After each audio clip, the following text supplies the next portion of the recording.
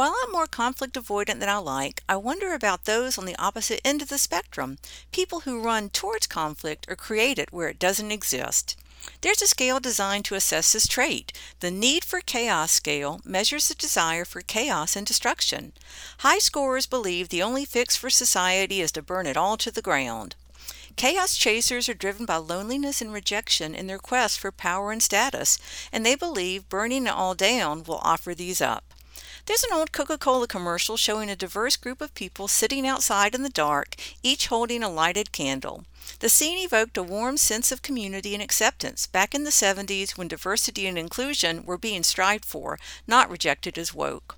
Now envision each candle a powder keg, held by someone who had never felt they fit in or belonged to a larger community.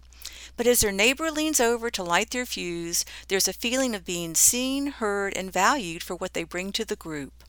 Relationships and belonging are essential survival tools and society's glue. There's an intense hunger for acceptance held by those on the fringes, and a deep satisfaction when like meets like.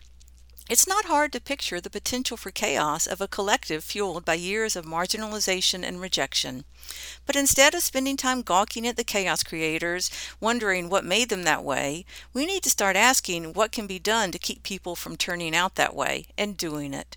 I'm Suzanne Degges-White, and that's my perspective.